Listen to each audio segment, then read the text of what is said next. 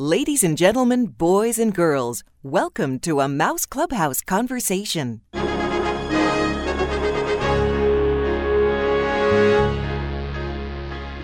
Hi, this is Scott Wolf, and this interview is with Ricky Lugo.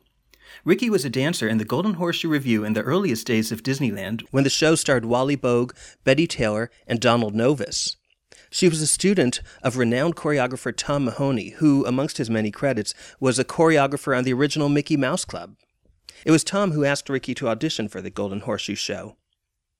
Ricky also made Golden Horseshoe Revue history as one of the dancers in the televised 10,000th performance, for which she was also an assistant choreographer. That performance was filmed as an episode of Walt Disney's Wonderful World of Color, and it was a quite embellished version of the stage show. Annette Funicello and Ed Wynn were two of the special guests in the show, both of whom Ricky had worked with previously when she again assisted Tom Mahoney and appeared as an on-screen dancer in the movie Babes in Toyland. The following is from an interview I did with Ricky in 2008. In this first segment, she talked about that Golden Horseshoe Revue TV episode. Here's Ricky Lugo. Were you still a dancer with the Golden Horseshoe at that time? No. If you had left the actual show. Mm-hmm. So they kind of put everything together, really, for the Tommy TV show. Didn't remember what he said at the Horseshoe, and he told him, he said, I don't remember it. Ricky was captain. She remembers everything. I need her there to help me put it back together. Oh. So that's why he wanted me to assist him. Huh.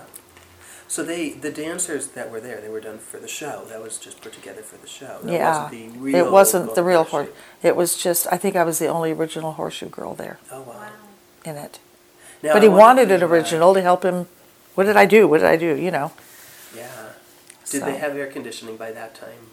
Well, this was done over at Disney Studios. There wasn't room for that big barroom brawl at the Horseshoe with the windows that would be broken and everything. They recreated it at the studio.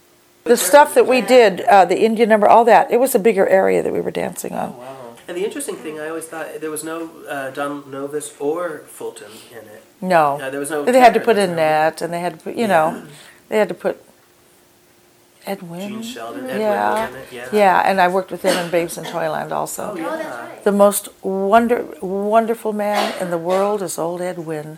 Wow. I adored that man. He was so sweet. He was just so sweet. He just, when we were on Babes in Toyland, it was Easter, and it was a Friday before Easter.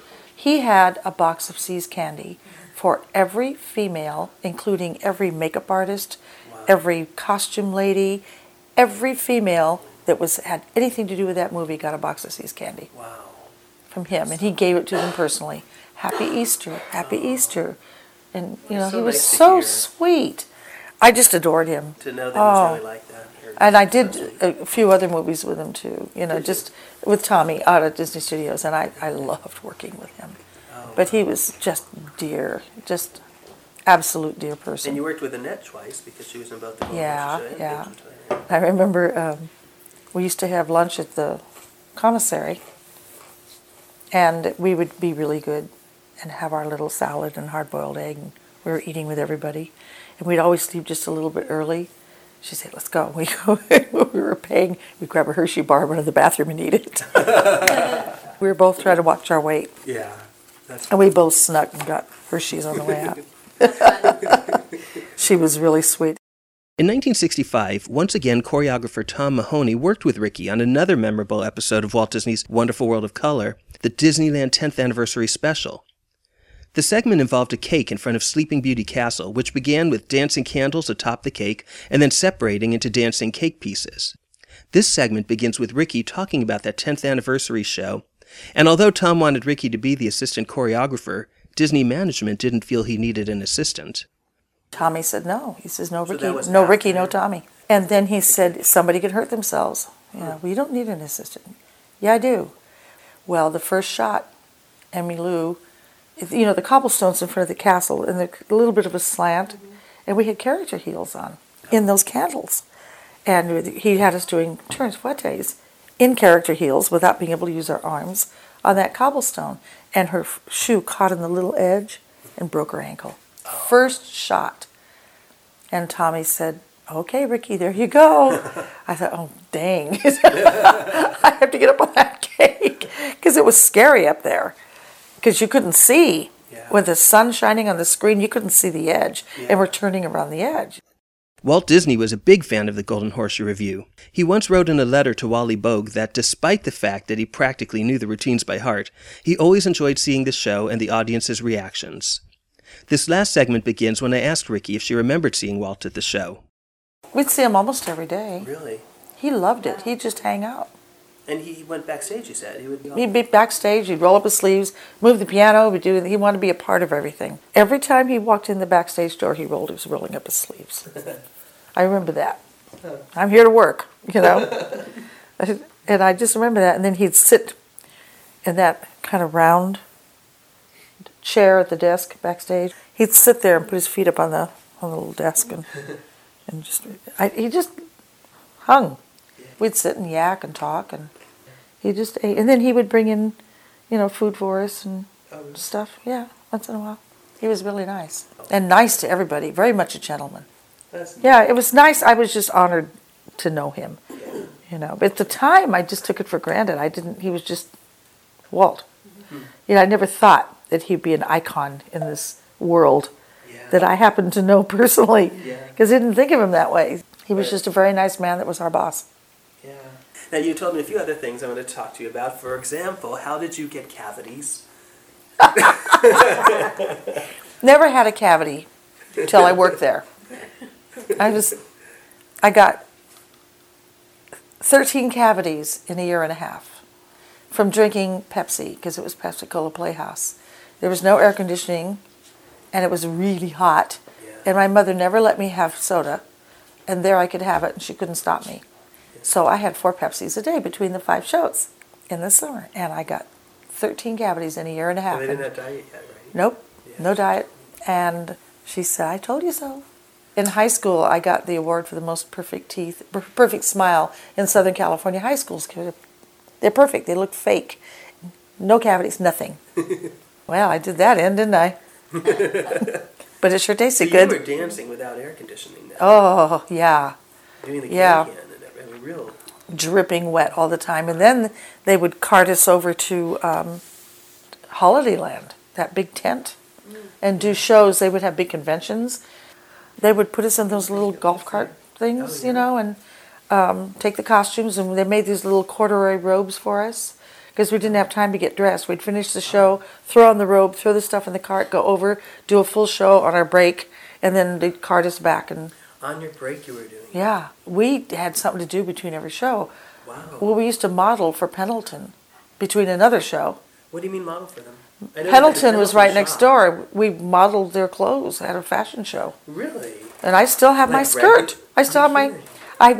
We got to keep our clothes, and I still have a skirt from that. Pendleton? A red plaid pleated skirt. What was it? Like, was this a regular thing or a daily thing? Or? We did it at least once a week, I think every Friday. It's between shows, and people would come in. Well, while they were waiting for the show, they could come in and eat, because they had really good tuna sandwiches there. And people would come in and get their seat. And while they were waiting for the show, they would bring them and we'd model them. And then when we were done, from there and then on the horseshoe stage, they just brought the clothes over to us. Wow. And then we'd do that.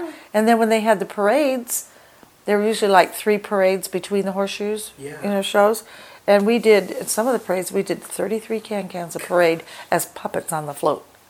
We'd be hanging from strings in the can-can of play. We'd do it. One time, we counted 33 times we did that can-can. It wasn't the full can-can, but you know what? Even when I was there, I never thought about that. Really? Every movie, you're on cement. You dance, work 8 hours a day rehearsals on cement. Babes in Toyland, that gypsy number, that country dance, pound, pound, pound. It was in the big sound stage, and it's just cement. And, we just did it. But even not on cement. I mean, you were on a float for the parade? That was hard. And but still, but you know what? We did our 5 shows, which is 3 numbers a show, parades, and then another break, or we'd go to Holidayland, another break, we'd model. We never, and then if we ever had a break, I rehearsed them. Oh, wow.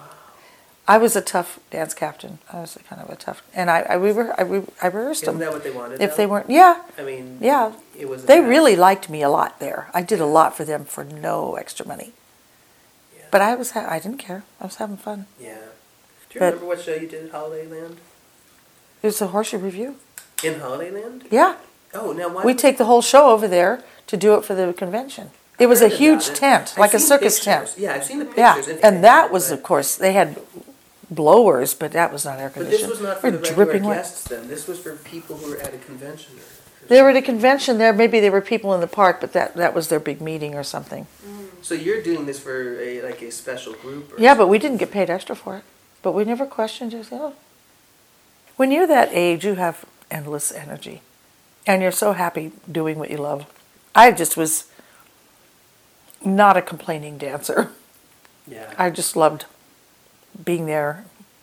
And then afterwards I'd stay in the summer when it was open late, and I'd stay and play until midnight. You'd be there till midnight, right? And then next day you're there. Yeah, we're there at 10 o'clock in the morning to start working again. Yeah. 10 o'clock for the 11 o'clock show. But I was never tired. Yeah. Just having too much fun. Then we talked Chuck and Corson and Tommy Walker into letting us go swim with the mermaids. Did you get to do that? Yes. Really? Yeah. Did you have to dress up? Was this when the park was open? Yeah. Really? We had fishtails on, and we had the costumes and the hair. They let us a couple times swim with the mermaids because we were so hot. We were please let us. It's so hot. Let us cool down.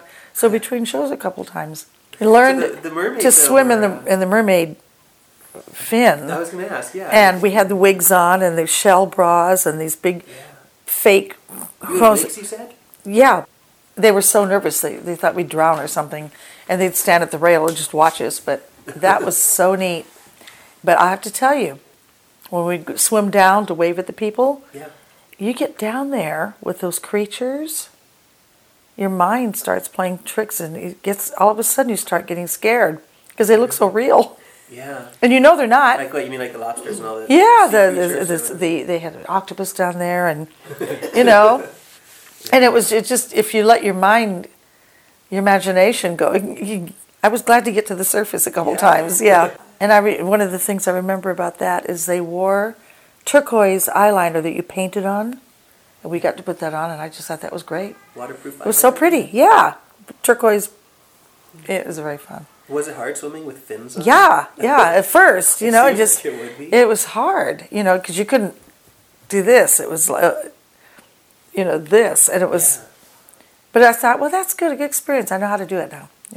And then did you go on a rock, or not necessarily you, but did the mermaids go on a rock where you were able to go in the middle? We'd get on the rock and we'd sit and pretend like we comb our hair. Oh, okay. And the other mermaids would say, okay, now pretend and comb your hair and wave. Okay.